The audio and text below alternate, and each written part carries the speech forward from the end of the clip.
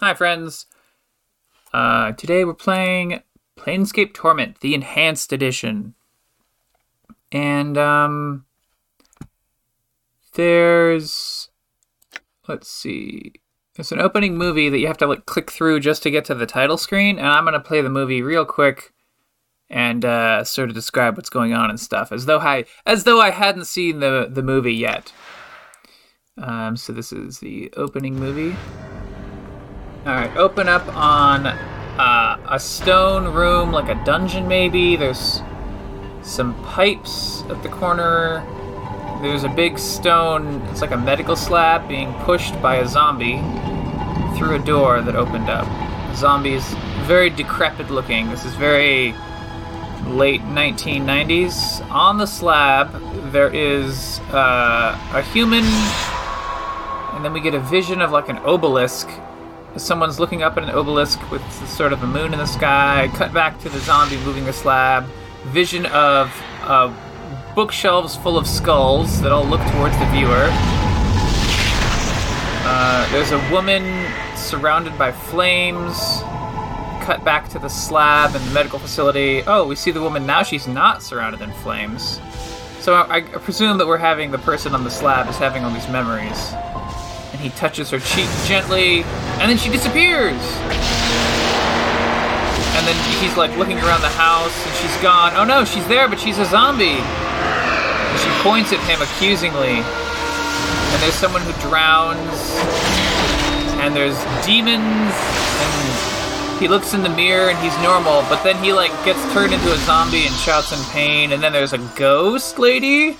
I guess she's a ghost. She's some sort of ghostly specter, transparent type thing. And then the zombie has finished pushing the slab and wanders off, but then the person on the slab twitches and moves. Alright, well, that was cool. Let's see. I've played this game before. I'm not gonna try and pretend I haven't. I'm a big fan of this game. We're gonna do New Life. This is a D&D style game. This is the least D&D-esque of the Infinity Engine games, which is like the game engine that runs this. So you don't roll for stats in this. Instead, let me hit my music. You don't roll for stats in this. You play as the Nameless One, who starts with a 9 in every stat, and I have 21 character points to assign. I will get more points to assign at level up. I'm going to go with...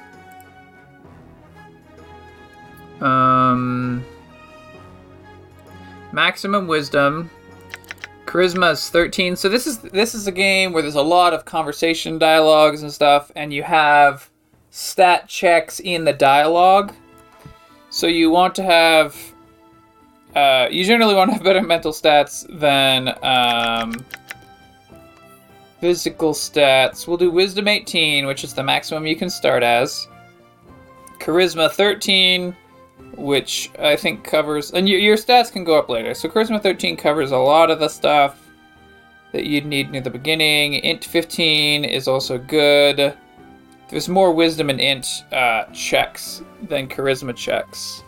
And then we have 2 points left over. We're going to put them in Constitution. Strength 9, Dex 9 is fine.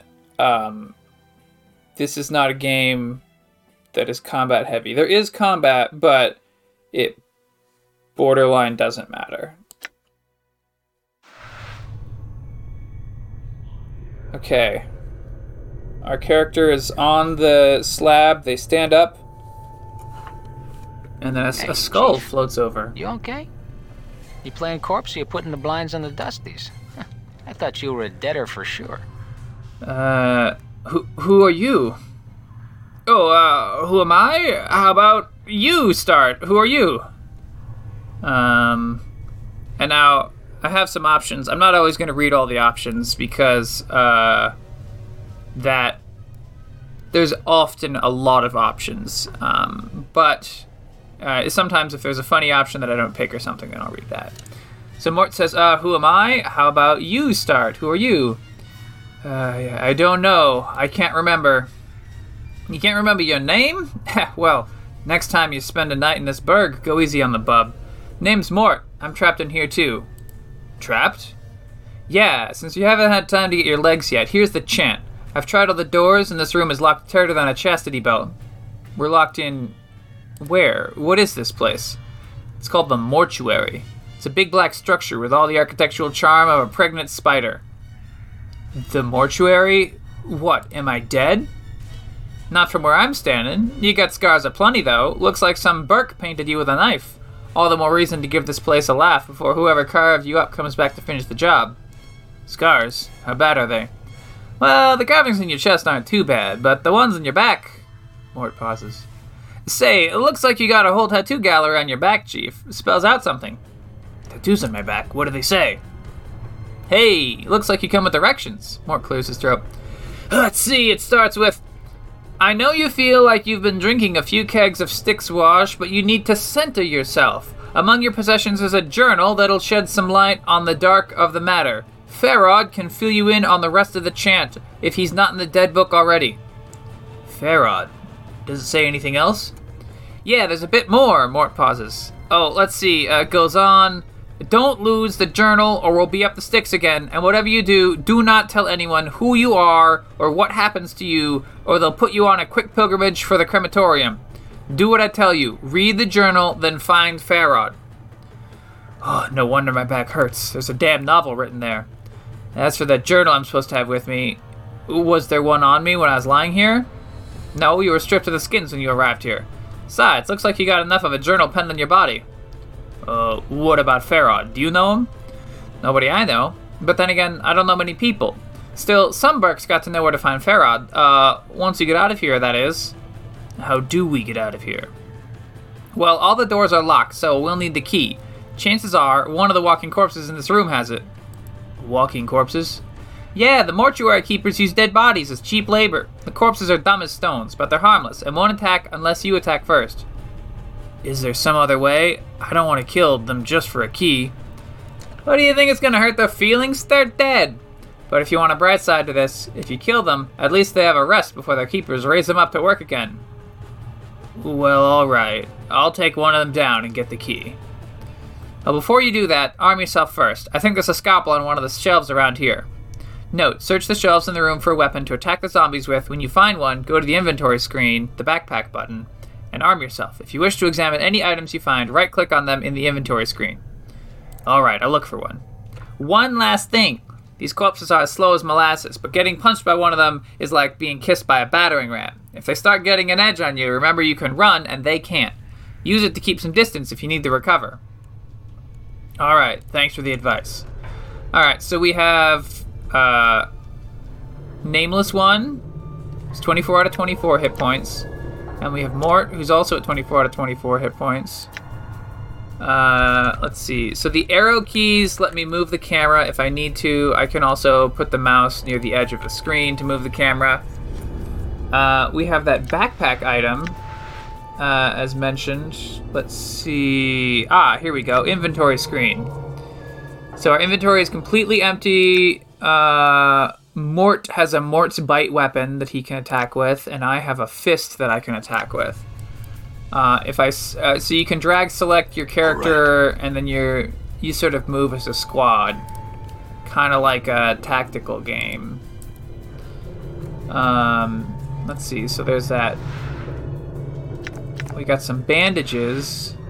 Let's see. Oh yeah. You hold tab, and it will show. It will show all the different highlights and details. This device looks like some sort of sewing machine. Arms with hooks, tubes, metallic thread hanging from it. Ooh, this is a nasty bed we got up a slab. Let's see. Oh, we found a scalpel in the thing. Let's equip that.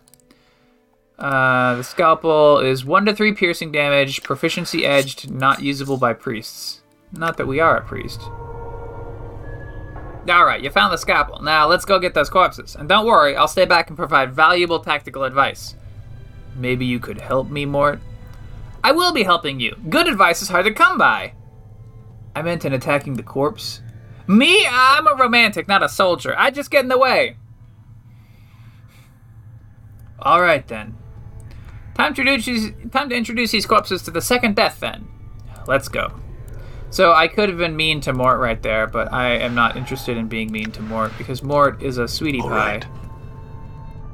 Right. And here's the best part about these zombies. In this game, as sort of an indicator of how the game is going to want you to play the game later, when you click on a zombie, it actually, like, by default, these zombies are not hostile. So when you click on a zombie, it goes to a dialogue instead. Zombie worker. The shambling corpse looks like it has been dead for several years. The skin along its forehead has peeled back, revealing its chalk white skull. Someone has chiseled the number 569 into the exposed bone. And now I can talk to it. I'm looking for a key. Do you happen to have one? Chief, they can't hear you, alright? They're dead. But you're dead, and you're talking to me. But I'm special. Death couldn't kill my zest for life. These corpses here... Mort rolls his eyes. They probably don't have much personality to begin with. I see. Look, Chief. Watching you trying to swap the chant with these corpses isn't doing much for my morale. Let's give the corpse talk to these bummies, alright? Alright then, let's go. So I can talk to him again. I can examine the corpse to see if it's carrying a key. The corpse doesn't appear to be carrying a key, and it doesn't look like it should be able to use... It would be able to use one if it did. Its fingers are broken, as if someone smashed them with a hammer. You do happen to notice its left shoulder is heavily bandaged. The bandages might be usable if the corpse was disposed of first. Let's see. Alright, I'm going to leave the corpse in peace. There's another corpse over here. Oh, there's two more walking corpses. Let's go to the middle walking corpse. This corpse's head lolls back and forth on its shoulders. Judging from the angle of the neck, it looks like this man may have been hanged. The number 825 has been painted on the side of his head. Well, let's see. Examine the corpse. This corpse is carrying nothing, but you happen to notice its hands are heavily bandaged. The bandages might be usable if the corpse was disposed of first. Well, again, we don't need more bandages, so we're going to talk to the third zombie worker. This corpse stops and stares blankly as you approach. The number 782 is carved on its forehead, and its lips have been stitched closed. The faint smell of formaldehyde emanates from his body. Let's examine the corpse. This corpse looks like the one with a key. It is holding it tightly in its left hand, its thumb and forefinger locked around it in a death grip. It looks like you'll need to hack the corpse's hand off to free the key. I need that key, corpse. Looks like you're not long for this world. And then that starts the fight. And down goes the corpse. We got the preparation room key.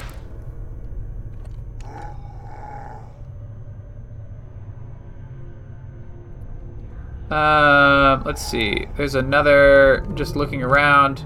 There's another table that we didn't look inside yet. Okay. Alright. Preparation room key, done.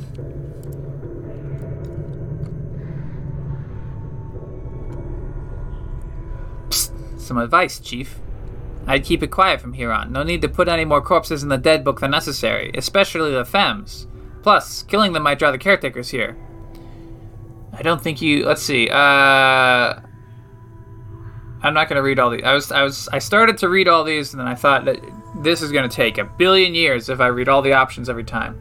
So let's pick option 3. Why do you care about the female corpses? What, are you serious? Look, Chief, these dead chits are the last chance for a couple of hardy bashers like us. We need to be chivalrous. No hacking them up for keys or lopping their limbs off, things like that. Last chance? What are you talking about? Chief, they're dead, we're dead. See where I'm going? Eh? Eh? You can't be serious. Chief, we already got an opening line with these limping ladies. We've all died at least once. We'll have something to talk about. They'll appreciate men with our kind of death experience. Wait, didn't you say before that I'm not dead? Well, alright, you might not be dead, but I am. And from where I'm standing, I wouldn't mind sharing a coffin with some of these fine, sinewy cadavers I see here. Mort starts clacking his teeth, as if in anticipation. Of course, the caretakers would have to part with them first, and that's not likely. Who are these caretakers again? Oh, they call them the Dustmen. You can't miss them. They have an obsession with black and rigor mortis in the face. They're an addled bunch of ghoulish death worshippers. They believe everybody should die, sooner rather than later. I'm confused. Why do these Dustmen care if I escape? Weren't you listening? I said the Dusties believe everybody's got to die, sooner better than later. You think the corpses you've seen are happier in the dead book than out of it? The corpses I've seen here, where did they all come from? Oh, death visits the plains every day, Chief. These shambles are all that's left of the poor sods who sold their bodies to the caretakers after death. Alright, I'll try to remember that. Look, Chief, it's obvious you're still a little addled about your kiss with death, so I got 2 bits of advice for you. 1, if you got questions, ask me, alright? Alright, if I have any questions, I'll ask you. 2nd, you're half as forgetful as you seem to be. If you're half as forgetful as you seem to be, start writing stuff down. Whenever you come across something that might be important, jot it down so you don't forget it. If I had that journal I was supposed to have with me, I'd do that. Start a new one then, Chief, no loss. There's plenty of parchment and ink around here to last you.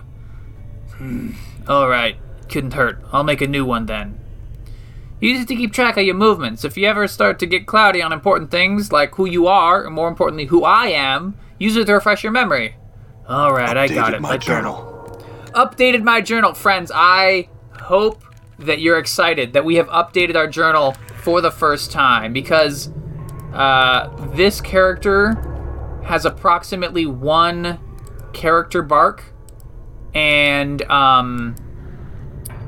that's it. Updated my journal is all that the Nameless One ever says. Other characters occasionally have stuff to say. Let's see.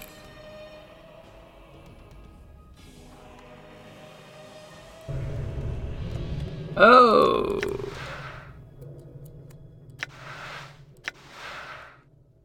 So, I'm occasionally jumping back and forth between having the,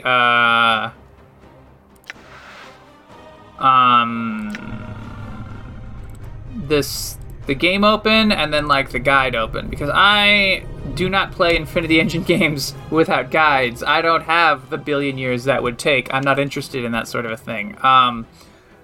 Like, I play D&D, like, tabletop proper D&D, and so, I like to talk to the person that I'm playing the game with, and that I'm confused by, and so forth. And so when I can't do that in an Infinity Engine game, I do the next best thing, and I just have a look around at the guide, and then I play the roller coaster that they want me to see, but you know, I'm not gonna fiddle around trying to solve their dumb puzzles when I can't even talk to them. Because D&D is a game about talking to people. So we go to the next room. Let's see. So north, the room we started in, and then we're inside sort of a tower. So clockwise, 1 room, we go. Everything's pretty empty. We go clockwise into the next room. We see a bunch of zombie workers everywhere, and there's a guy. Says his name is Doll on the tooltip, and he's in front of a giant book. And nearby there's some boxes. Inside the boxes, we got we got an item that is fist irons. It seems to be a 2 to 4 crushing. I'm guessing that's 1d3 plus 1, and the scalpel is 1d3. So we're gonna use the fist irons. And then this receiving room logbook. It has a bunch of information. Let's see. Receiving room logbook. Weight 2. This huge logbook lists mortuary procedures in a tight crabbed script. All shells entering the mortuary are to be delivered to the receiving room and logged with the scribe on duty before being embalmed or cremated. I guess that's us. That's Doll. Doll is the scribe on duty. The records are to be checked to determine if the shell is one of the contracted, and if so, do not prepare the shell. Move the shell to one of the preparation rooms. Contact the scribe on duty and notify him that a contracted shell is to be raised. Okay, so not everybody that comes in through the receiving room gets turned into a zombie. Just contracted people. Be certain that a shell is thoroughly stripped of its possessions before being sent to the preparation rooms. The contracted workers are intended for simple manual labor and do not have the capacity to search and strip a shell. The faction is not responsible for any possessions lost or items stolen by the collectors who have brought the shells to the mortuary. The shells' possessions are to be stored in the receiving room until an initiate can be sent to claim them. Please catalog all possessions in the logbook. Following this list of thousands of entries in the book bodies that have been sent to the receiving room, as you flip through the rest of the book, however, you notice that the last page has been cut out. Okay, so we're not in the receiving room, I guess, because there would be more possessions around if we were. Well, we'll talk to Dahl. This scribe looks very old. His skin is wrinkled, and he has slight trace of yellow, like old parchment. Charcoal gray eyes lie within an angular face, and a large white beard flows down from the front of his robes like a waterfall. His breathing is ragged and irregular, but even his occasional coughing does not slow the scratching of his quill pen. Greetings. Whoa, Chief, what are you doing? I was going to speak to this scribe. He might know something about how I got here. Look, rattling your bone box at Dusty's could be the last thing. Before Mort can finish his rant, the scribe begins coughing violently. After a moment or two, the coughing spell dies down, and the scribe's breathing resumes its ragged wheeze. And we especially shouldn't be swapping the chant with sick Dusties. Come on, let's leave. The quicker we get out of this place, the quicker we give this place the laugh, the bet. Before Mort can finish, the scribe's gray eyes flicker over to you. The weight of years hangs heavy upon me, restless one. He places down the quill. But I do not count deafness among my ailments. Restless one, do you know me? Know you? There's a trace of bitterness in the scribe's voice as he speaks. I have never known you, restless one. No more than you have known yourself. For you have forgotten, have you not? Who are you? As always, the question, and the wrong question, as always. He bows slightly, but the movement suddenly sends him into a bout of coughing. I am Dahl. Perhaps you can answer some questions for me, Dahl. Updated my journal. Very well. What did you wish to know? Well, I know there's a bunch of options. Some of these I already know, but I feel like maybe I should ask Dahl for Dahl's perspective. So I'm going to say, what is this place? You're in the mortuary, restless one. Again, you have come. Before he can finish, Dahl breaks into a fit of coughing. After a moment, he calms himself, and his breathing resumes its ragged wheeze.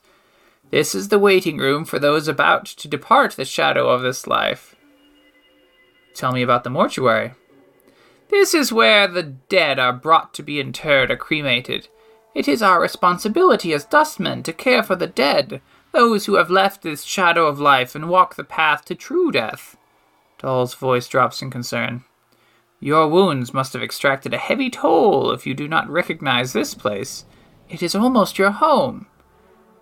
A shadow of life? Yes, a shadow. You see, restless one, this life... It is not real. Your life, my life, they are shadows, flickerings of what life once was.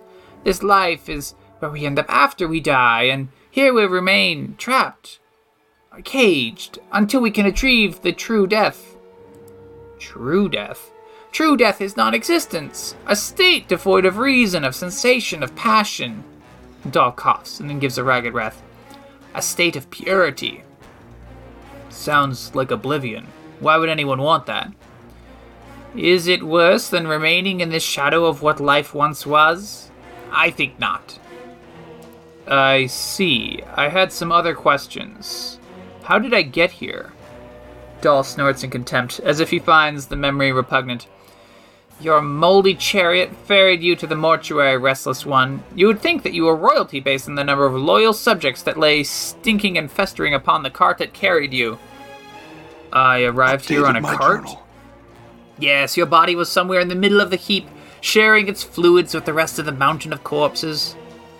Dahl breaks into another violent fit of coughing, finally catching his breath minutes later.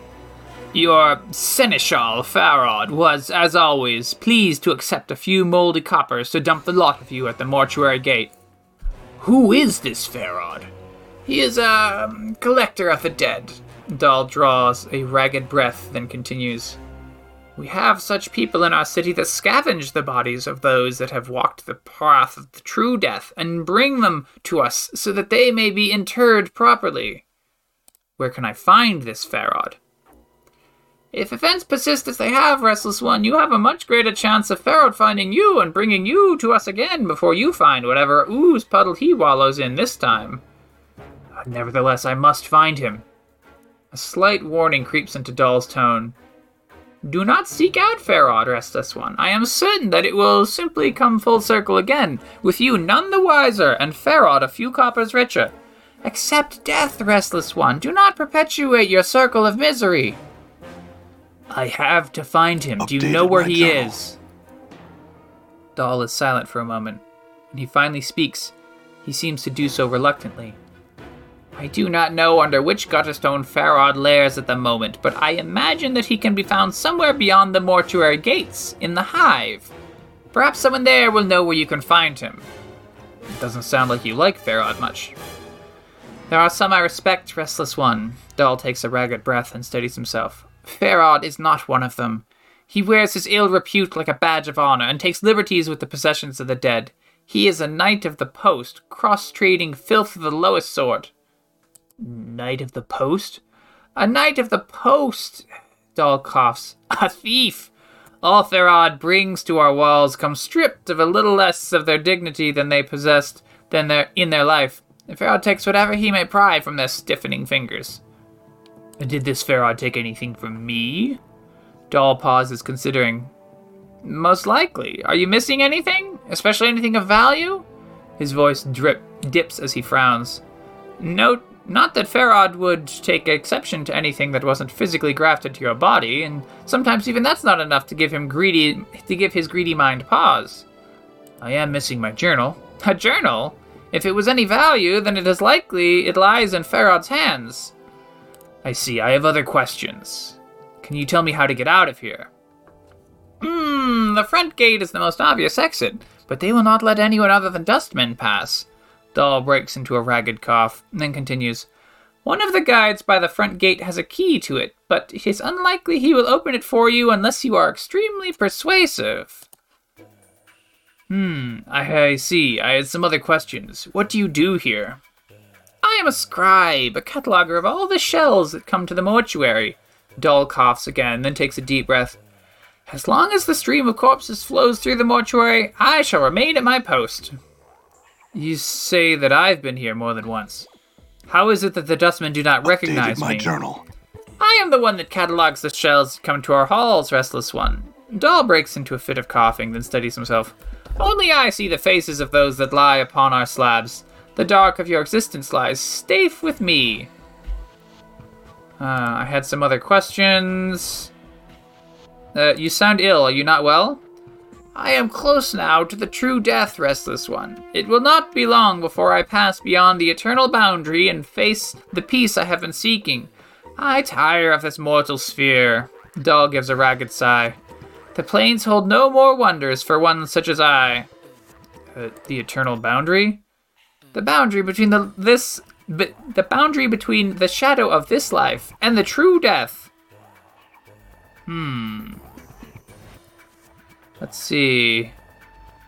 I had some other questions. Nothing. Farewell, Dahl. As you turn to leave, Dahl speaks. Know this. I do not envy you, Restless One. To be reborn as you would be a curse that I could not bear. You must come to terms with it. At some point, your path will return you here. Dahl coughs, the sound rattling in his throat. It is the way of all things flesh and bone. Then perhaps we will meet again, Dahl.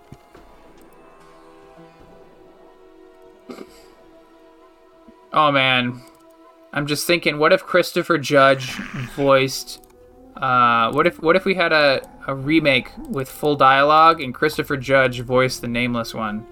That'd be pretty cool, right? I think it'd be pretty cool. Christopher Judge does, he does Teal'c from Stargate. I think he does, Kratos? He does some video game character. I'm pretty sure it's Kratos. But mostly I know him as Teal'c from Stargate. Alright, so if we keep going clockwise, there's a room with one slab in it. and 1 zombie. Just checking some little... Whoop, we got some bandages. There's a whole bunch of little desks, and the desks are like treasure chests or whatever, like you can look inside their contents. So we're just having a look at everything around here. Alright. Alright. I think we are good. Let's see. Oh.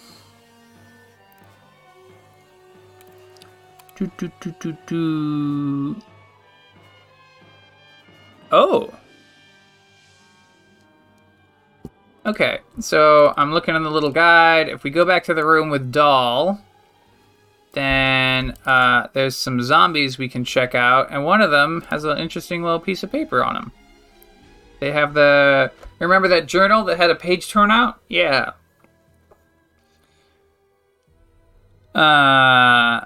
Let's see. This zombie worker, this corpse is shuffling from slab to slab, bandaging the corpses lying there. The number 396 is carved into his left temple, and his lips are stitched closed. You notice the corpse is carrying a roll of bandages in his hand. The bandages look usable. Mind if I borrow those bandages? The corpse continues to stare at you. I'm going to leave that corpse alone. The number 1201 has been inked into the forehead of this corpse, and the ink has run down its eyes, cheeks, and jaw. As you follow the ink tears down the corpse's face, you notice it has run into the stitching sealing the corpse's lips, and is caught on what looks like the corner of a note stuck in the corpse's mouth. Ooh, let's try and pull that note out. The note has mingled with the ichor in the zombie's mouth. If you tried to pull the paper out through the cross stitches, it would tear the paper to shreds. Hacking up the corpse to get at it looks like it will destroy the note. You'll need to find a delicate way to remove the stitches before removing the note. Ah, we can use the scalpel to cut through the stitches. Gained an item and gained some experience. You deftly slice through the stitches, sealing the corpse's mouth, and the jaw sags open. You carefully pull the note from the corpse's mouth. Despite the condition of the paper, the writing on it still appears legible. Well, let's check the inventory. Note from Corpse 1201. This is a foul-smelling note retrieved from the mouth of one of the mortuary zombies. It looks like it was sewn into the corpse's mouth by accident. Despite its condition, the writing is illegible. Please, to whatever dustman reads this, I beg of you, I know my legal obligation under the terms of the dead contract, but I am prepared to offer more than my signing fee if you will cremate my body rather than raising it. I have arranged for this note to be left with my body upon my death. If you are reading this, then please use the note as instructed and accept the results in exchange for my contracted duty. Let my contract number serve as the key. It looks like the corpse was too late to prevent the raising. But you notice that beneath the writing is a diagram. It looks like directions for folding the parchment into a strange pattern.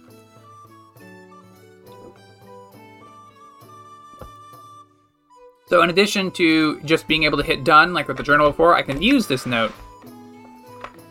Foul-smelling note has a strange-looking so this sends me out of the inventory screen back to sort of the world dialogue screen. The foul-smelling note has a strange-looking diagram inscribed beneath the writing. It looks as if it's instructing you to fold the corners of the note so that their points touch the center. There's a series of strange marks in each corner. 1 mark in the upper right, 2 marks in the lower right, 3 marks in the upper left, and no marks in the upper left. So we want to do the upper right, and then we want to do the lower right, and then we want to do the upper left and upper right. There we go, and then we can, let's see, as you fold the upper right corner back to the center, the lower left corner mirrors the action until all the corners touch in the center. You watch for a moment, and the corners of the paper rise up, turning the note into a small four-sided paper pyramid. Ooh, open the pyramid. You peel back the sides of the pyramid, and the paper disintegrates into dust. Inside a small triangle is a small triangle-shaped earring. It catches the light and gleams brightly. Ooh, take that earring. Rule of Three's earring. You received this small earring from folding a note in the mouth of one of the walking corpses in the mortuary. It's a beautiful earring, but despite its beauty, all it seems to do is remind you how strange the world you've woken up in is. The earring carries a minor blessing from one of the gods of wealth on some backwater prime world. When held in the hand and the word copper is whispered, it gives the wearer 33 copper commons. This blessing can be used 3 times before the enchantment is exhausted. Well, let's use it, and then use it, and then use it. And it's gone, but we have attained 99 coppers. Which is cool. Oh. Mort doesn't have any equipment slots, but Nameless One has some equipment slots that are empty, and also an eyeball. Don't want to part with that. Eyes cannot be removed, only switched. Okay, so we can use some eyes later. That's cool.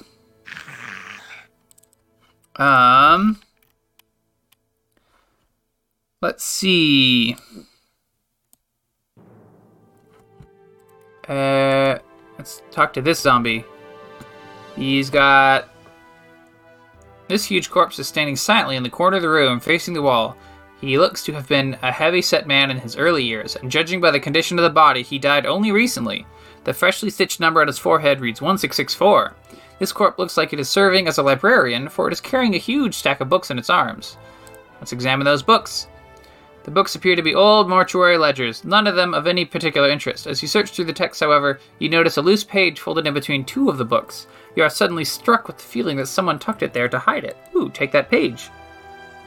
The page doesn't look like it belongs to the ledgers. It looks like it belongs in a logbook. The tear is clean, as if with a knife, so you suspect the page was removed on purpose. Let's definitely read through it. You take a moment to read through the page. It's a list of dead bodies brought through the mortuary and logged in the receiving room. All the entries appear to be recent entries. Take the page with you and leave. So we have another page. Okay.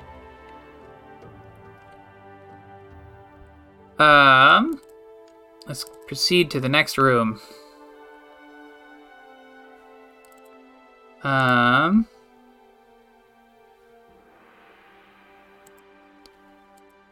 There's a duster in this room. There's also a zombie. Let's see. This heavily stitched corpse is shuffling lazily back and forth between two slabs. The number 506 has been stitched in its forehead, and the side of its neck, and its right arm. In fact, the skin of this peeling corpse has been sewn up with so many stitches, its skin looks like a bizarre street map. Let's examine those stitches. The stitches encircle the corpse, running from its arms, across the chest, up its neck, and into the damp mass of white hair. As you follow the crossroads of stitches, you notice someone has jammed a needle into the corpse's forehead. The needle is attached to a thread stitching up the side of the skull. You could probably unravel it if you had something to cut the thread. Well, we're going to cut those stitches. You slice the thread neatly with the scalpel, then pluck out the needle and pull the stitches out. As you do, the skin covering the forehead peels back to reveal the corpse's chalk-white skull, where, to your surprise, the number 78 has been chiseled. Seems you got two different designations there, corpse. The corpse stares straight ahead, oblivious. Well, let's talk to this dustman lady. Her name is Eivene. E-I-V-E-N-E. Eivene. You see a slight young woman with pale features. The sunken flesh around her cheeks and neck makes her appear as if she is starving.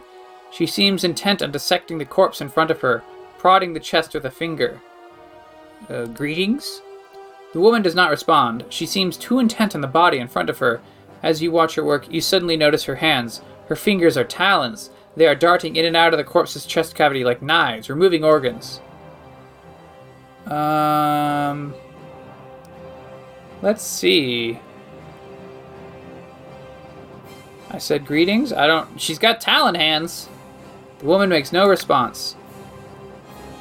I think the dusty chit might be a bit short of hearing, Chief. Let's lay off, shall we? What's wrong with her hands? My journal.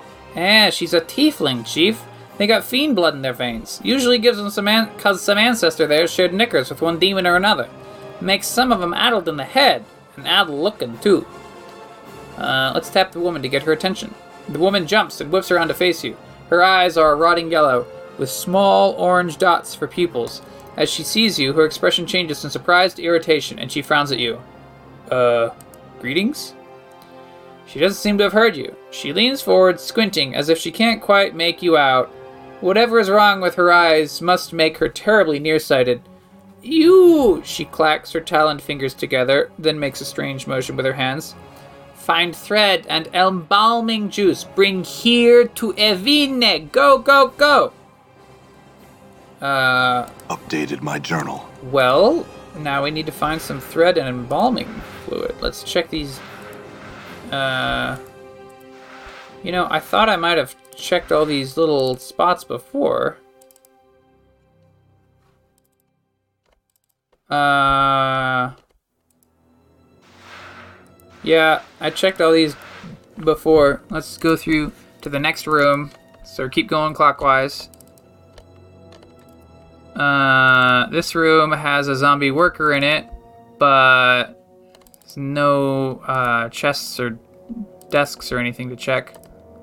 Ah, here we go. Here's another room with stuff. Let's check. Ooh, jar of embalming fluid.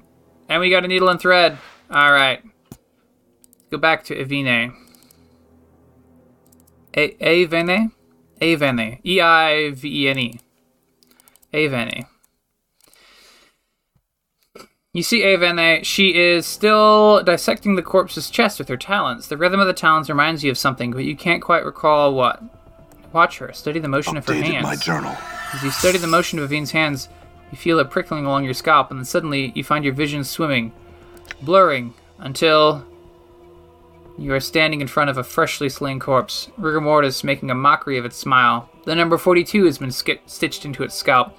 The zombie is lying on a slab, and you've just finished stitching up its chest. You have placed something inside, something that may prove useful if you come this way again. Echo, keep these safe, and wait for my return. The memory of your voice is an echo, strange and hollow to your ears.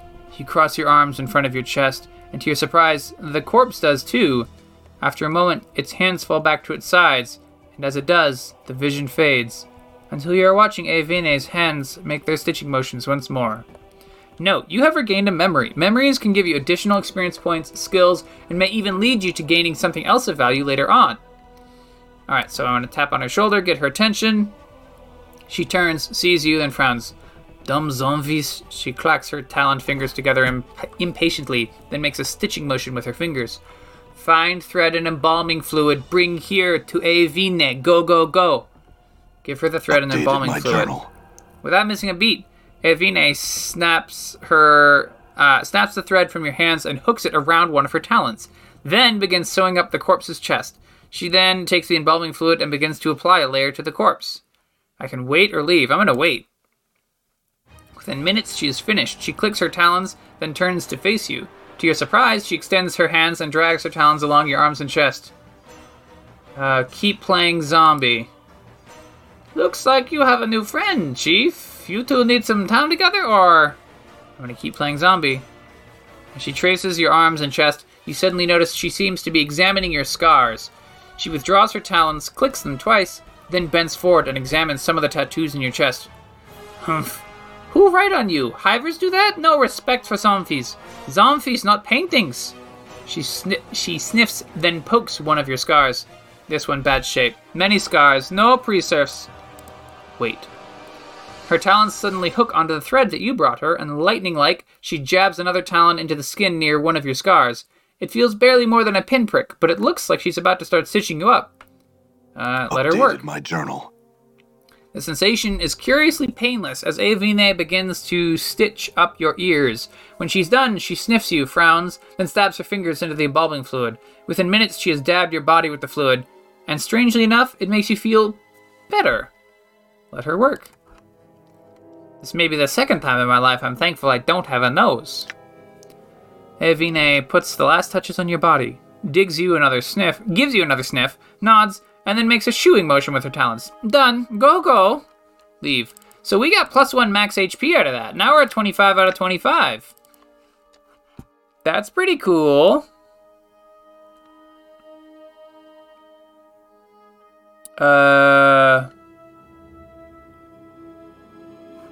Let's see. Oh, we can get a club if we talk to zombie 985.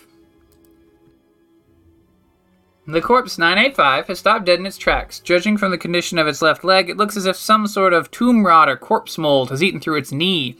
The corpse is wobbling unsteadily back and forth, trying to keep its balance. Try and help the corpse balance.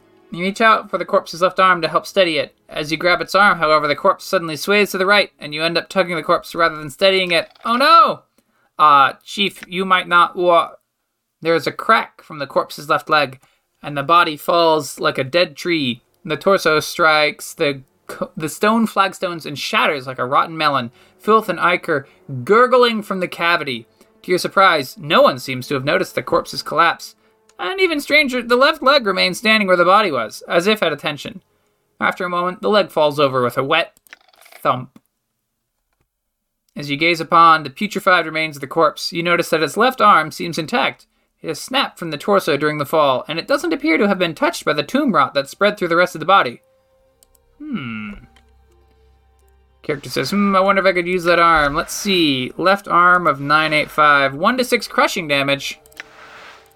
Yeah, I guess we got our first basic club. It's got a gurgly, wet sound.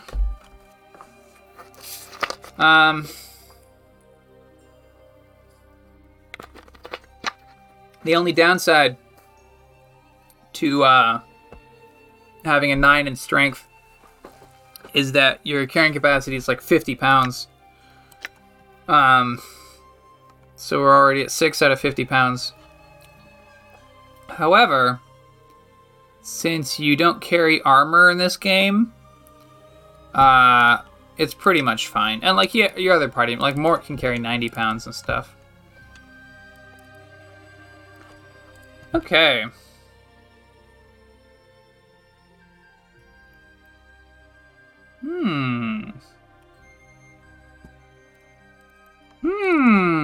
The zombie in this room. Let's talk to them. The shambling corpse gazes at you with vacant eyes. The number 821 is carved into its forehead, and its lips have been stitched closed. A faint smell of formaldehyde emanates from its body.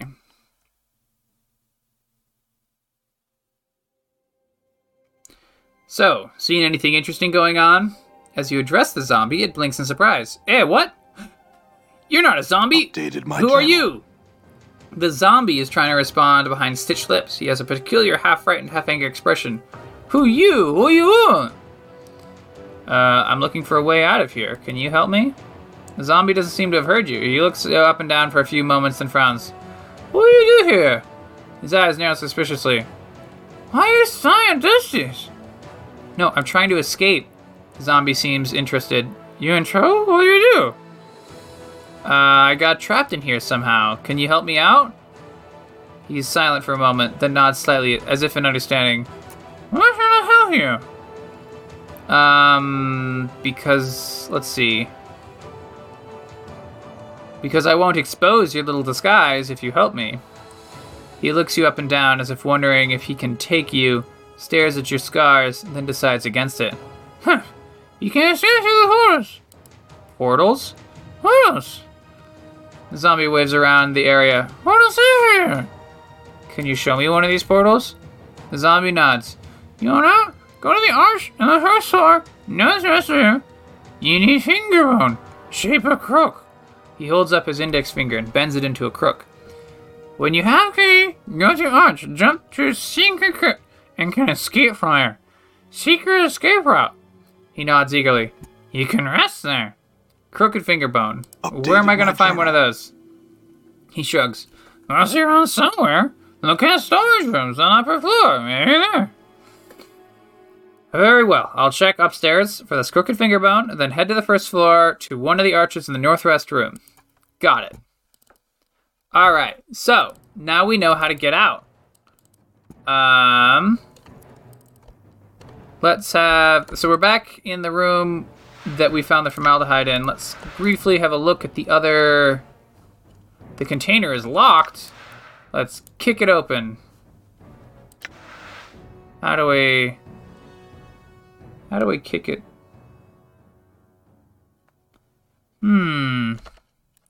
A? Forced it. Open. Ah, there we go.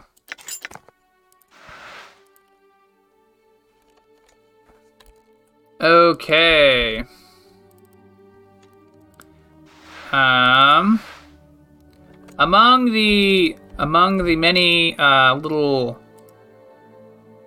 I'll need a key. Can I bash it open? I don't think I'm supposed to have gone to this room without the key, but that's okay. Cleaning rags and bandages. What's this zombie? An especially ghastly-looking female corpse is missing its ears, nose, and lips. In order to sew her jaw closed, whoever prepared her had to draw the skin especially tight around her mouth. You can still see a line of crooked, yellowed teeth through the open slit that remains. The number 891 has been carved into the flesh of her brow. Alright, we're gonna ask Mort. Doing anything later? The corpse continues to stare at you. Farewell then. Psst! You see the way she was looking at me? Huh? You see that? The way she was following the curve of my occipital bone? What are you talking about? What? Are you blind? She was scouting me out. It was shameless the way she wanted me. I think you're imagining things. She's a zombie, a corpse, a dead person. You probably don't even register to her senses.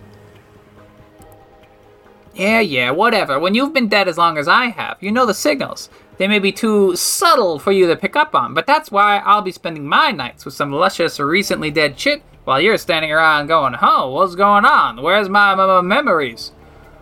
Whatever, Mort, let's go.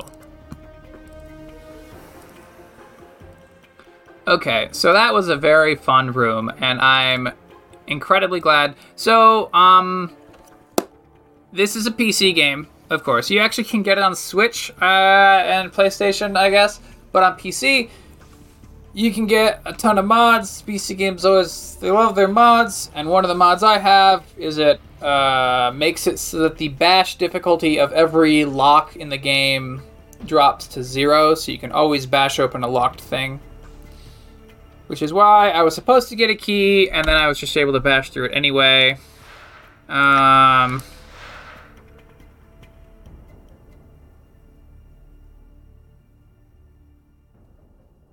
Okay.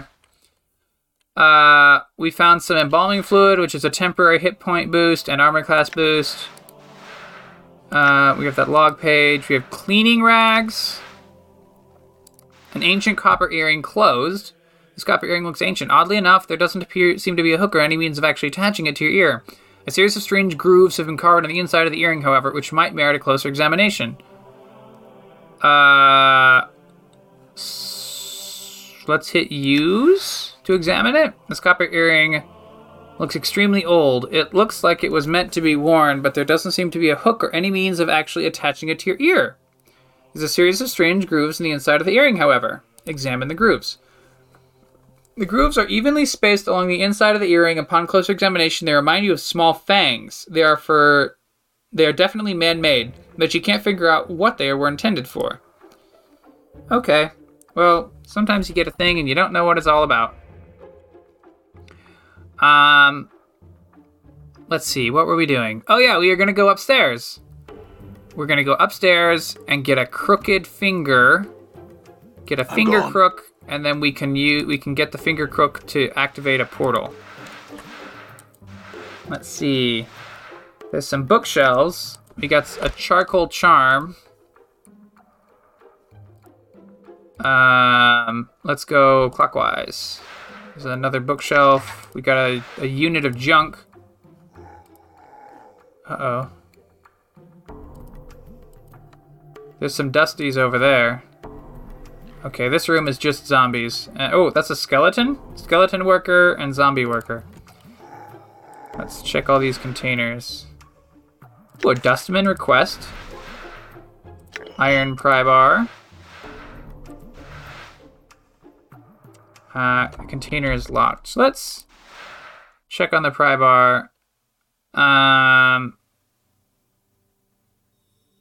Ooh.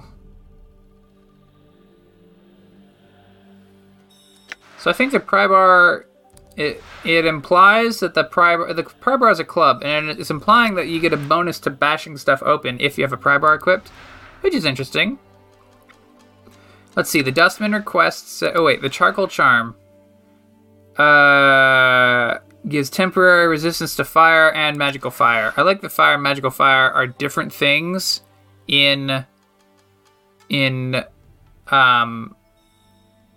Dungeons and Dragons 2nd edition and 1st edition. It's a little bit silly, but it sort of makes sense. I mean, like, if you want demons to sit in a campfire for, like, style, you make them immune to non-magical fire, but maybe you want them to still be affected by a fireball.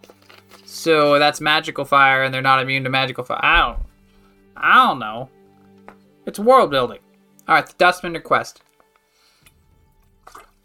A note written on a scrap of dry parchment. Contact the necromancer responsible for raising contractual worker 42. I know he's examined the skeleton before, but I am certain that the initial raising of the body was warped. The worker still responds to commands, but when he has completed the task, it resumes pacing in the same circular pattern as it did before. Dahl recently informed me that Worker 42 exhibited that same walking pattern when it was a zombie decades ago. There may have been a soul echo in the marrow, or the skeleton's age may have caused the magic animating him to decay. One of the initiates suggested that it may be following an order issued by a higher-ranking dustman in the past, but I have found no records of such an order. Whatever the reason is for its behavior, the matter is to be resolved or the worker replaced. So, we found the undead number 42. I guess we didn't see him doing anything weird. But now we know what's up with that 42 being a different number now. The junk is a collection of small springs, broken bolts, and a cracked gear or two. It looks like someone felt these pieces might be useful one day, but they seem pretty useless to you. So junk is just a generic item in this game. You can use it in a few places, but... Oh wait, we didn't bash open the... Let's be sure to bash open the... Forced it. Whoop. Ooh, we got some poppers, and we got a little blood. A Clot Charm. Heals 9 hit points and resistance to slashing and piercing attacks. So that's basically a potion.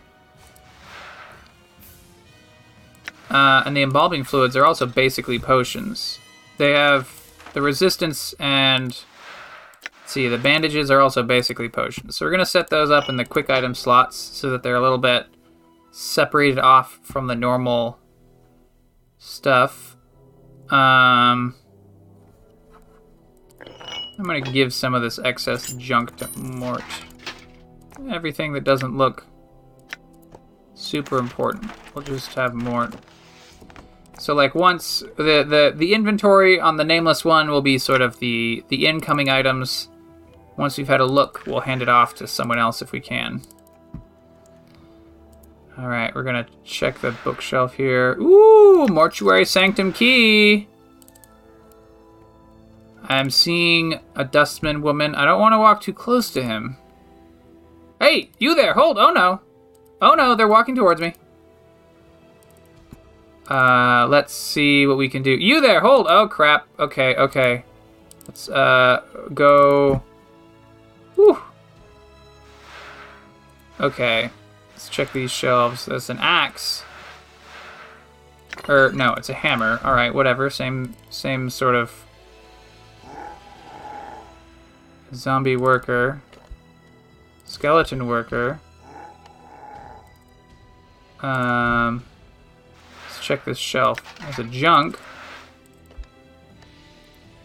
And we got a mortuary task list. An embalming charm, lesser. The container is locked. Forced it. Hey, a bone charm. All right. That sort of looks like a crooked thing. And keep going clockwise. There's a... Uh-oh, they're all trying to talk to me, and if I talk to them, I'm sure they'll figure out that like I'm not supposed to be here. Because because I'm not the cleverest guy right now. I'm like, "Oh, I'm dead. Can you help me?" Let's talk to the skeleton near the forge. The skeleton seems particularly old. The leather straps binding it together cracked and worn. The word repent has been carefully engraved onto its forehead with some amount of skill. A rougher hand later chiseled 996 into both its temples. Let's examine. I can sort of mock it, or I can examine the skeleton carefully. Somebody has taken care to bind the bones of the skeleton with leather strips woven around the body in such a pattern that they resemble muscles and tendons. The straps are secured to metal bolts punched into the skeleton's joints. This skeleton looks like it has seen a great deal of service. Many of its bones are chipped, and its numerous fractures are bound with sealant and foul-smelling glues. I'm going to pry out the skeleton's joint bolts. Whoa, Chief, that's vandalism. Those bolts are probably the only thing holding that bag of bones together. Necromancy only goes so far with these old fellas, you know? Oh, I didn't want to do any permanent damage. Oh, that's not a problem. Mort does a strange bobbing motion that you think might be a shrug. Just wasn't sure if you knew that or not. By all means, go ahead. Yeah, we'll do that another time. Wonder if this Greybeard would mind if I borrowed his body. Greybeard? Greybeard, you know, geezer, old fella, yellow dog, old? Well, I don't think he's in any position to object. Why not take his body? Mort studies the skeleton for a moment, then shakes his head. Nah, I need a fresher one than this. And something a little more dignity. This one's all creaky and fractured. Alright then, let's go. Alright, let's talk to the other skeleton worker. This skeleton, number 748, according to the number chiseled above its brow, is odd only in that some of its teeth appear to be false ones made of reddish-brown stone. They're clearly not valuable, however, as its caretakers would have otherwise removed them. We can examine the skeleton carefully. Someone has taken care to bind the bones of the skeleton with leather straps. So this is the same description as before. And I could try to take out the jolt points, same as before, but let's not. We got what we're looking for. Let's go downstairs. Alright, now that there's no one chasing us.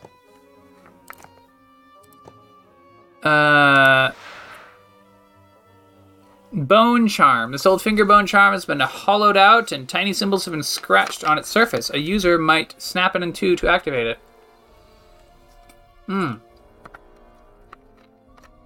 Okay. Strengthens your skeleton. That's cool.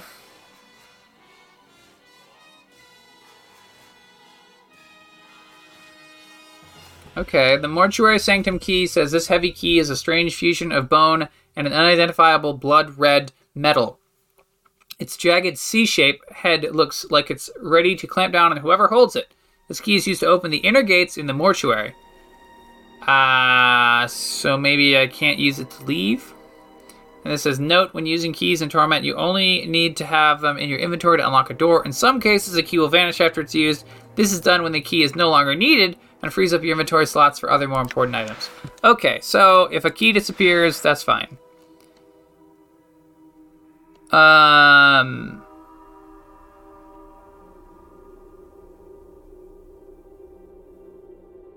Corpse fly charm. So you eat it, and then you spit out a giant pile of insects, and then you can direct them to attack a target. So it's like a scroll of insect swarm, basically.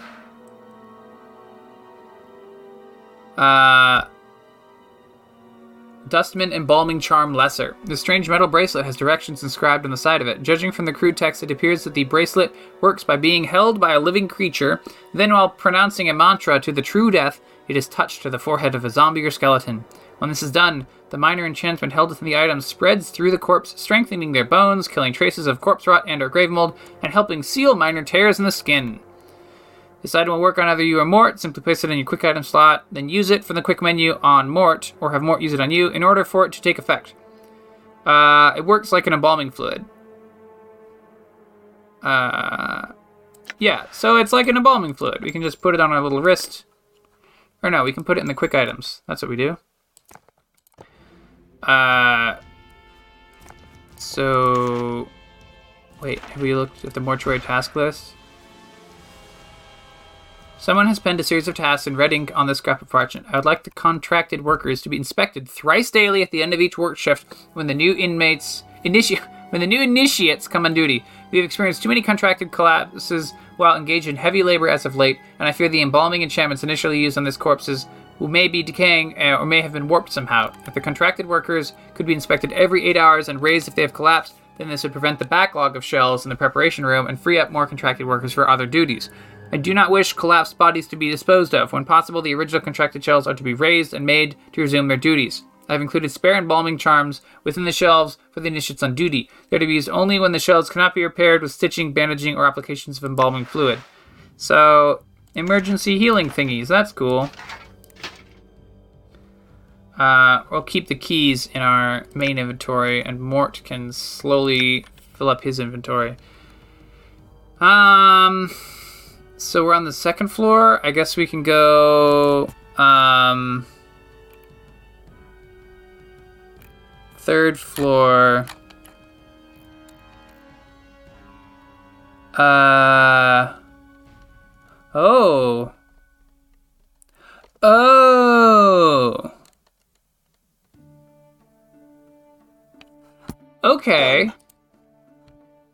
Okay, so remember how we had that thing with Zombie 42? That was a little bit wrong, because Zombie 42 is now Skeleton 42. The skeleton turns to face you. 42 has been chiseled into his forehead, and a number of its bones, most of the jaws and the joints, have been bound with leather strips. Okay, so the other misidentified skeleton that I remembered before was like a different thing. This is Worker 42, who was a skeleton in our vision, or was a zombie in our vision, but it's a skeleton now. Let's see. I think this is the corpse I had my memory about. At the sound of your voice, the skeleton suddenly straightens up. It crosses its arms over its chest, and its fingers hook into its rib cage. Ooh, I'm going to cross my arms over my chest. In response, the skeleton drops its arms to its sides. The leather cords securing the skeleton's torso snap, and the rib cage folds outward like a pair of double doors. Well, reach into the rib cage and feel around. To your surprise, your hand vanishes as you reach inside the rib cage. You have a strange feeling it's somewhere else. As you reach inside the rib cage, your hand bumps against an invisible object. It's about the size of a fist and seems to be attached to the skeleton's spine. Take the item out. As you pull the item out, the skeleton suddenly disintegrates, and the iron bolts securing its joints clatter to the floor. Whatever this item was, it seems to have been the only thing holding it together. I'll examine it. It looks like an unremarkable lump of iron. You can't imagine why someone would hide it inside the ribcage of a skeleton. Examine the piece of iron. As you place both hands on the lump of iron to examine it, there's a hiss, and the middle evaporates, leaving behind a strange dagger, a handful of coins wrapped in a dirty cloth, and 2 bloody teardrops. These look like they were inside the lump of iron. Well, take the items and leave. And we can take the skeleton's club. Also, the dustman lady up on the 3rd floor is now trying to talk to us about, hey, you broke my skeleton. And I'm trying to be like, ha ha ha, no, we didn't. Let's see. Talk to the zombie in the southern room. Alright, let's go back to the southern room and talk to the zombie there and see about... So in the south room, we got 2 zombies? The corpse's meaty head was clearly severed at some point and hastily sewn back on. Several different sets of stitching, all in various states of unraveling, seem to indicate that the head is constantly being knocked back off and reattaching during the course of its work. The number 79 has been cut into the temple, circumscribed by a fanged circle that appears to have been branded on its forehead. Let's check out that fanged circle. The fanged circle looks like it was branded on the corpse's forehead long ago, presumably before it died.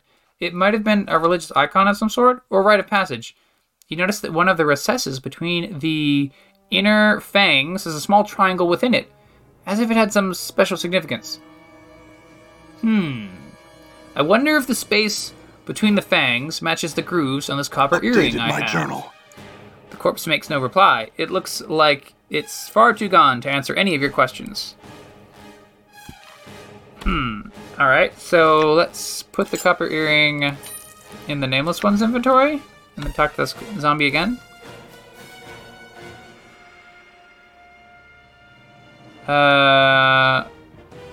I can see anything interesting going on. It was great talking to you. Farewell. Leave the corpse untouched. Well...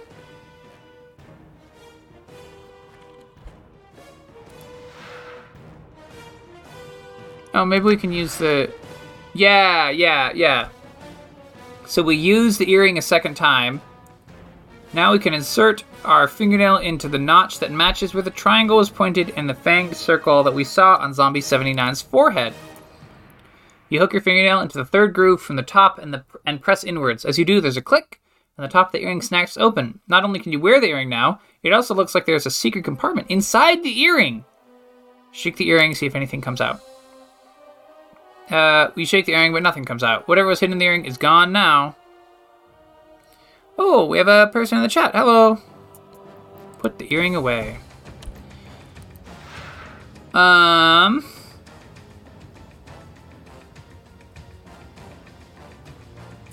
So the earring is... Oh, this is, Planescape Torment Enhanced Edition. So I guess the earring is worth more now that we have... now that you can open it and wear it, it's worth more to a merchant. So we've upgraded the value of our goofy thing. Let's see. Oh, a green steel knife. 1 to 4 piercing. That doesn't appear to be better. Rags. Alright. Mort's at 18 pounds out of his 90. Most of the stuff we find in this game is pretty lightweight.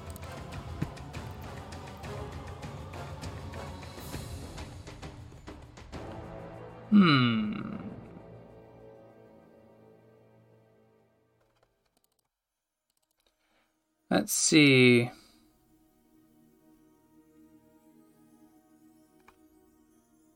Okay, so we're gonna go back to the second floor. And then I think we're done with the second floor. So I'm gone. You know what? The key that we got upstairs, the Mortuary Sanctum key that we got upstairs in the bookshelves is how we would have opened the door that we had to bash open. Okay, yeah, that makes sense now. Alright, Mortuary first floor.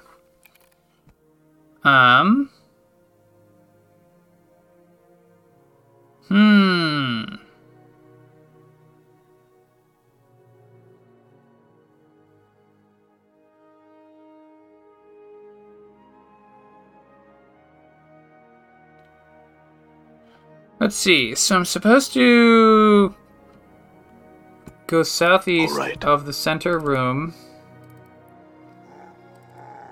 and talk to a zombie. A doddering corpse has had its eyes sewn shut as well as its mouth, and the number 732 is carved into its brow. The threadwork that keeps its ocular cavity sealed looks extremely old. You wonder if the eyes were sewn shut before or after the man's death. You notice he's carrying a huge tome in his hands, as if taking it somewhere. Well, I'm going to take the tome from his hands carefully. You carefully take the tome from the corpse's hands. South asks if I work on Valoran or something else that's Rust related. I work on many. I'm pretty active in the Rust programming community, but I don't work on Valoran. But I do other game dev stuff, like I do SDL2 binding stuff, and I do some tutorials where, like recently I put a tutorial about showing how to open a Win32 window like from scratch with no crates. So I do that sort of stuff. Let's see. Carefully take the tome from the corpse's hands. It doesn't seem to notice. The tome appears to be a book of enchantments and wards. It is filled with diagrams and charts detailing various aspects of the necromantic arts. The book itself is extremely heavy, as awkward as the zombie is. It must be extremely as awkward as the zombie is, it must be extremely strong. Read that wrong. Let's examine the corpse again. It's just the same message as before. Alright, so we're going to read the Tome of Bone and Ash. It's a worn, leather-bound tome lists diagrams and charts detailing several minor wards and enchantments. There are numerous drawings of skeletons' bones and the manner by which they may be preserved over time. Of particular interest is the section regarding guardians. Apparently, the dustmen animate corpses of fallen giants to serve as guardians for the mortuary. To make them even deadlier, armoring enchantments are woven into their breastplates to help shield them from attacks. The book is much too complex for you to absorb all at once, but it looks as if you could refer to certain sections when the need arises.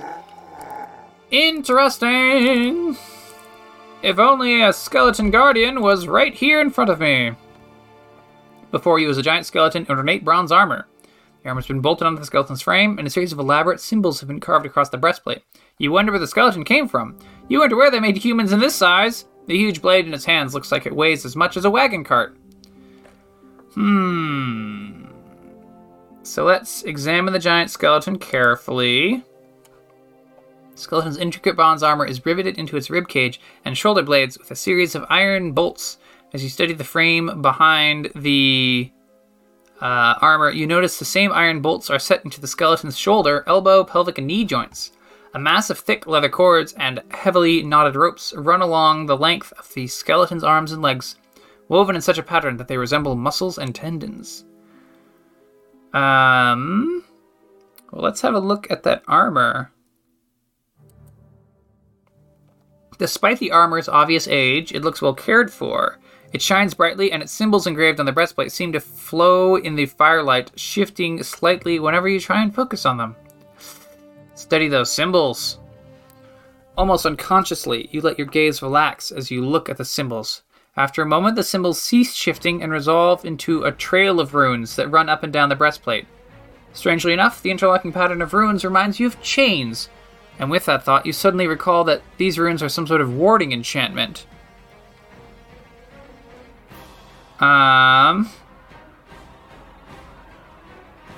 Let's see.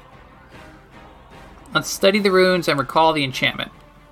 You study the runes for a while, but you can't decipher the enchantment. It looks pretty complicated, and you're having a hard time concentrating.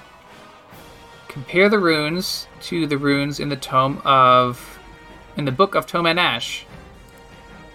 You consult the tome and compare the diagrams to the markings on the breastplate. From what you can make out, the runes are a lesser armoring enchantment, but several skull-shaped runes and spherical tracings along the edges of the armor suggest that several greater necromantic and warding enchantments are woven in as well.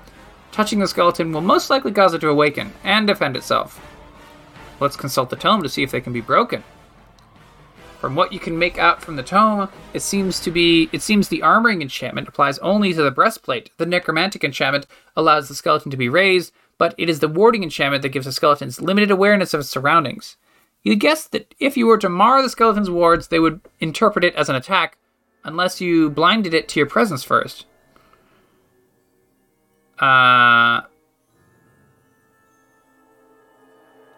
Let's see.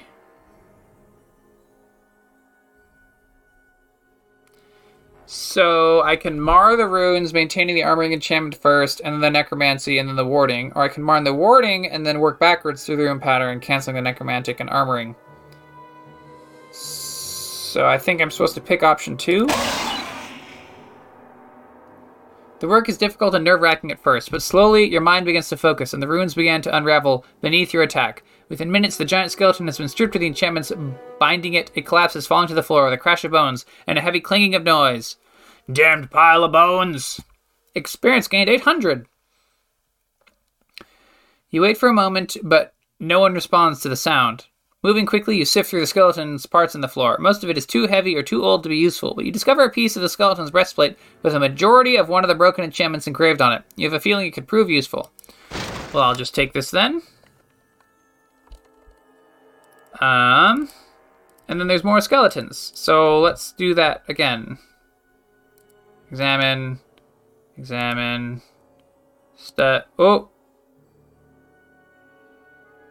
Examine. Examine. Study. Study. Compare. Consult. Option 2. Damn pile of bones. I'll just take it. I feel stronger. So we have disassembled 2 skeletons. Here's another skeleton. 3, 1, 1, 1, 1, 1, 2. Dispelling the enchantment is easier this time around, and the runes quickly unravel beneath your attack. Within minutes, the giant skeleton has been stripped of the enchantments, binding it. Remembering what happened to the first, you catch the skeleton before it falls, and with a grunt, slowly lower it to the ground. Let's see what we got this time.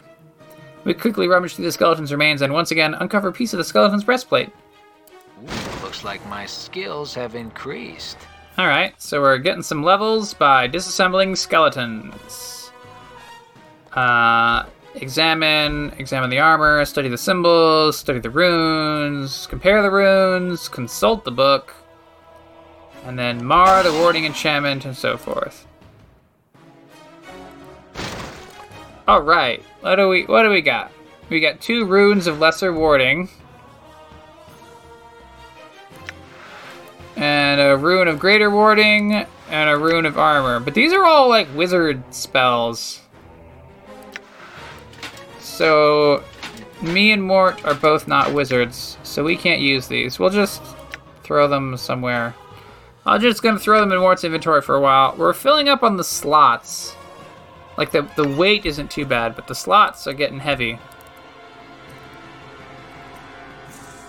Oh,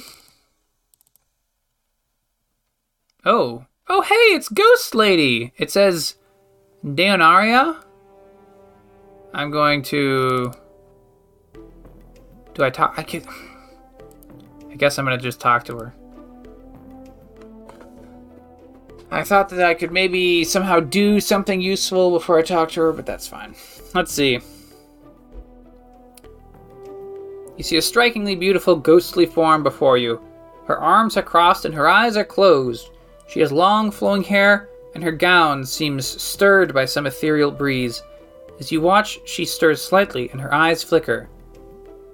I'm going to... wait. You! What is it that brings you here? Have you come to see firsthand the misery you have wrought? Perhaps in death I still hold some shred of use for you, my love. Her eyes slowly open, and she blinks in confusion for a moment, as if uncertain where she is. She looks around slowly. She sees you. Her tranquil face suddenly twists into a snarl, and then the voice of Jennifer Hale, the lovely Jennifer Hale, says, "You! What is it that brings you here? Have you come to see firsthand the misery you have wrought? Perhaps in death I still hold some shred of use for you?" Her voice drops to a hiss. My love. My love, do I know you? The spirit makes a begging motion with her hands. How can it be that the thieves of the mind continue to steal my name from your memory? Do you not remember me, my love? The ghost stretches out her arms. Think. The voice becomes desperate again. The name Deonara must evoke some memory within you. No, I'm sorry. My memories are lost to me. Then it is as I feared. I am truly lost to you. And what was once an inconvenience for you, you now have the excuse to discard me as you have my memory. Inconvenience? Discard you? I do not know you, spirit. My memories are no more. Tell me, who are you? What do you know of me? You are one both blessed and cursed, my love, and you are one who is never far from my thoughts and heart. Blessed and cursed? What do you mean? The nature of your curse should be apparent, my love. Look at you. She points at you. Death rejects you. Your memories have abandoned you. Do you still not pause and wonder why? I'm still trying to get my bearings, sadly. What else can you tell me about myself? I know that you once claimed you loved me, and that you would love me until death claimed us both. I believed that, never knowing the truth of who you were, what you were. And what am I? I cannot. She suddenly freezes, and she speaks slowly, carefully, as if her voice frightens her. The truth is this. You are one who dies many deaths, These deaths have given the knowing of all things mortal, and in your hand lies the spark of life and death. Those that die near you carry a trace of themselves that you can bring forth. As Daenerys speaks the words, a crawling sensation wells up in the back of your skull. You suddenly feel compelled to look at your hands. As you lift it and look at it, you can see the blood coursing sluggishly through your arms, pouring into your muscles, and in turn giving strength to your bones. Updated my journal. What? And you know Daenerys is right. You suddenly remember how to coax the dimmest spark of life from a body and bring it forth. The thought of that both horrifies and intrigues you.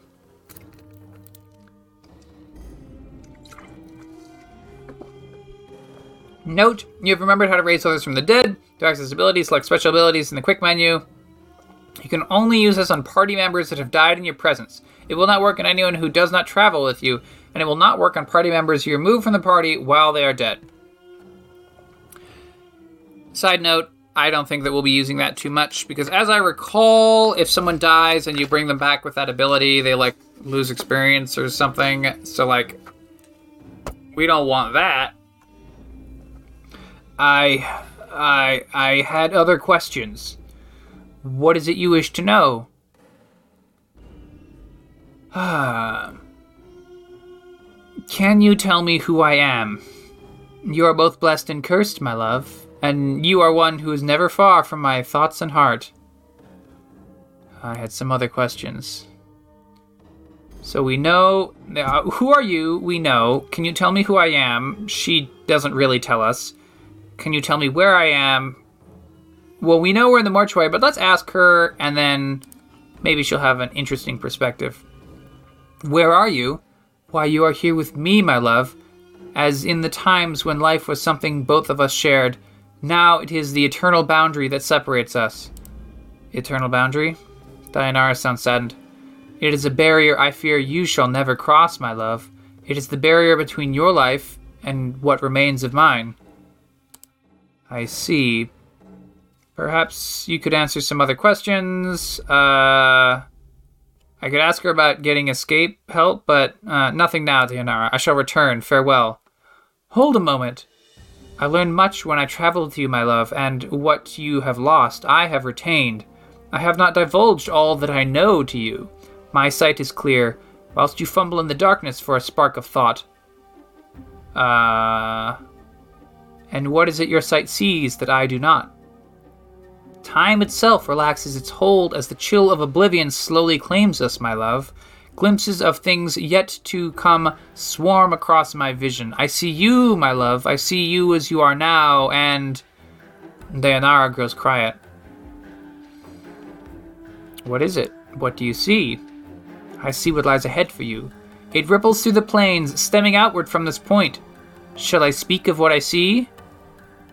I'm gonna say tell me. First, I require a promise. Promise you will return, that you will find some means to save me or join me. Ooh.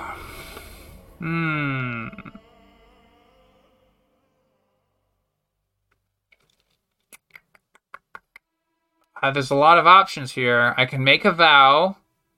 I can lie. I can say that I will do what I can. I'll make no such promise, Spectre. I find it hard to believe that a woman I once loved would blackmail promises from me with the promise of revelations. Have you no faith in me, Daenerys? I'm going to pick that one. Daenerys looks taken aback, then her tone changes, her voice becoming almost pleading. I do not mean to extract a vow from you, my love. It is just that I have waited for so long for you to join me beyond the... If you do not mean to extract a vow from me, Daenerys, then do not do so. Now tell your vision, and we will speak no more of vows and promises. Daenerys stiffens. She looks as if she's about to say something, then sighs in defeat. Very well, my love. As before, I shall have to place my trust in you. She closes her eyes. I see, my love, unfettered by the shackles of time. I don't know if that picked up properly in the audio, so I'm going to also read it. This is what my eyes see, my love, unfettered in the shackles of time. Oh, by the shackles of time. You shall meet enemies 3, but none more. or full glory. They are shades of evil, of good, and of neutrality, given life and twisted by the laws of the planes. You shall meet enemies 3, but none more dangerous than yourself in your full glory. They are shades of evil, of good, and neutrality, given life and twisted by the laws of the planes. Let's see. Having played this game, can I tell what she's talking about? I think I know what she's talking about, but as with all prophecies, it's like kind of vague. Okay. You shall come to a prison built of regrets and sorrow, where the shadows themselves have gone mad. There you will be asked to make a terrible sacrifice, my love. For the matter to be laid to rest, you must destroy that which keeps you alive and be immortal no longer. Okay. You shall come to a prison built of regret and sorrow, where the shadows themselves have gone mad. There you will be asked to make a terrible sacrifice, my love. For the matter to be laid to rest, you must destroy that which keeps you alive and be immortal no longer. Interesting I know quest. that you must die while you still can. The circle must come to a close, my love. You were not meant for this life. You must find that which was taken from you and travel beyond, into the lands of the dead. When I said interesting quest, sorry, what I meant was my character says, destroy what keeps me alive. Diana responds, I know that you must die while you still can. The circle must come to a close, my love. You were not meant for this life. You must find that which was taken from you and travel beyond, into the lands of the dead. Die while I still can. I do not doubt your ability to rise from the dead. I do not believe that every incarnation... I do not doubt your ability to rise from the dead. I do believe that every incarnation weakens your thoughts and memories. You claim you have lost your memory. Perhaps it is a side effect of countless deaths? If so, what more will you lose on successive deaths? If you lose your mind, you will not even know enough to realize that you cannot die. You shall truly be doomed. Countless deaths? How long has this been going on? I do not truly know, except that it has gone on long enough. I'm gonna go, I had some other questions just to see if there's new top level options. Alright, nothing now, Dayanara. I shall return. wait for you in death's halls, my love. I shall wait for you in death's halls, my love. She smiles, but there's only sadness on it. She closes her eyes, and with an ethereal whisper, she fades. Are you back with me, Chief? You kind of drifted out on me there. No, I'm fine. Do you know who that spirit was? Eh? Spirit? The specter I was talking to, the woman. You were rattling your bone box with some woman? Where? Mort looks around excited. What did she look like?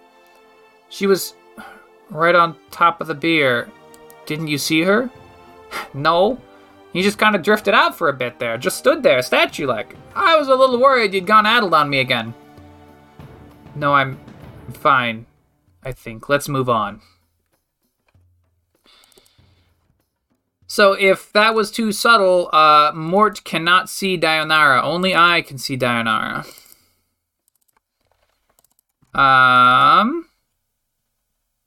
Oh, crap. I walked into... I'm looking around for where this... for where I can activate the portal. Let's use J for journal.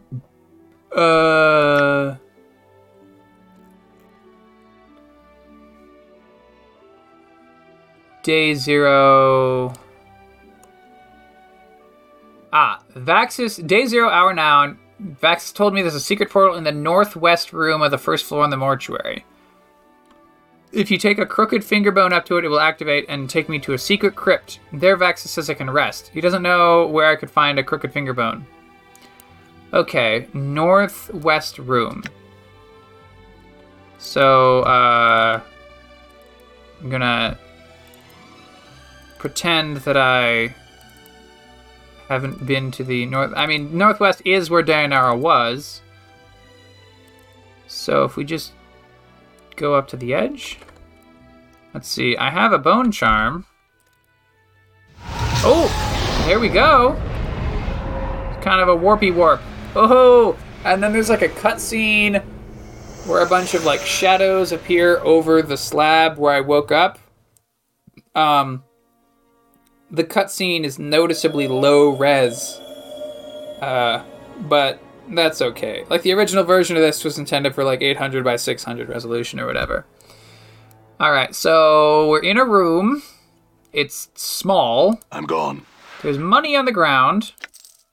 It says Penn's Note. We got 10 coins and Penn's Note. This note has been written with remarkable penmanship upon the finest parchment. Vaxis, if you are reading this, then you have undoubtedly failed in your task and have been forced to use the escape route I arranged. I told you that your little disguise idea was ridiculous. In any case, you'll need to lay low for a while. The dustmen may be deluded, but they are not fools, and they will certainly seek retribution for our intrusion. I've left you some coins. Use them to secure a hiding place in the hive, preferably in Ragpicker's Square. The dustmen will be unwilling to look for you there. Once you have secured a new hiding place, I have a new mission for you. Find out where Farod is getting those bodies he's delivering to the mortuary. It's apparently causing the dustmen a great deal of upset, and I wouldn't mind knowing myself. Reports are that the stone-faced dustman at the Gathering Dust Bar, Initiate Emmerich, I think the fool's name is, has been sending out finders to try and mark Farod's movements. See if you can find out how far along he is and hinder his efforts until we know more about Farod's activities. I don't want Emmerich finding out something before we do. So, if we go to the Gathering Dust Bar, we can talk to Initiate Emmerich. And, let's see. The sarcophagus appears to have been here for centuries. There's no lid, the exterior seems to be made of solid stone. This brazier has long since run dry of oil, only ashes. And then there's one doorway out of this room. Let's go outside. Okay, so we're getting a cutscene. It says Sigil in the lower left corner. And Sigil is... we can see the city curving up and away in front of us. Achievement unlocked, mortuary gate. So, I guess that counts as leaving. The scene is for you leaving the mortuary gate. But actually, oh my gosh. Pushing M to look at the map gives us a very, very nice transition. Like it zooms out. It's not a flip between the two modes. It's like a zoom out, zoom in. I like it. We've been going for an hour and a half. I will probably play more of this game later today if I'm feeling up to it, but it's a long time to be talking, and so I'm going to take a break for now. I guess we're going to explore... If I look at the map, it looks like the Gathering Dust Bar. So we haven't exited from the mortuary. We've exited from the open tomb, a little south of the mortuary.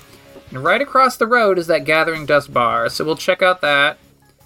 Other locations are southeastern portion of the hive, the Alley of Dangerous Angles, northwestern portion of the hive, Dustman Monument, Mausoleum, Shilandra's Kip, and Angyar's House.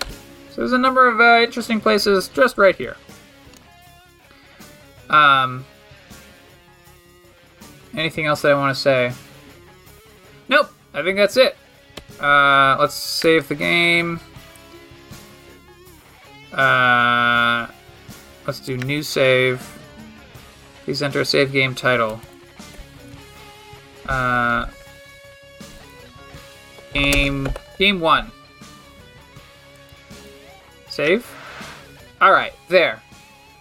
All right, and see y'all folks sometime.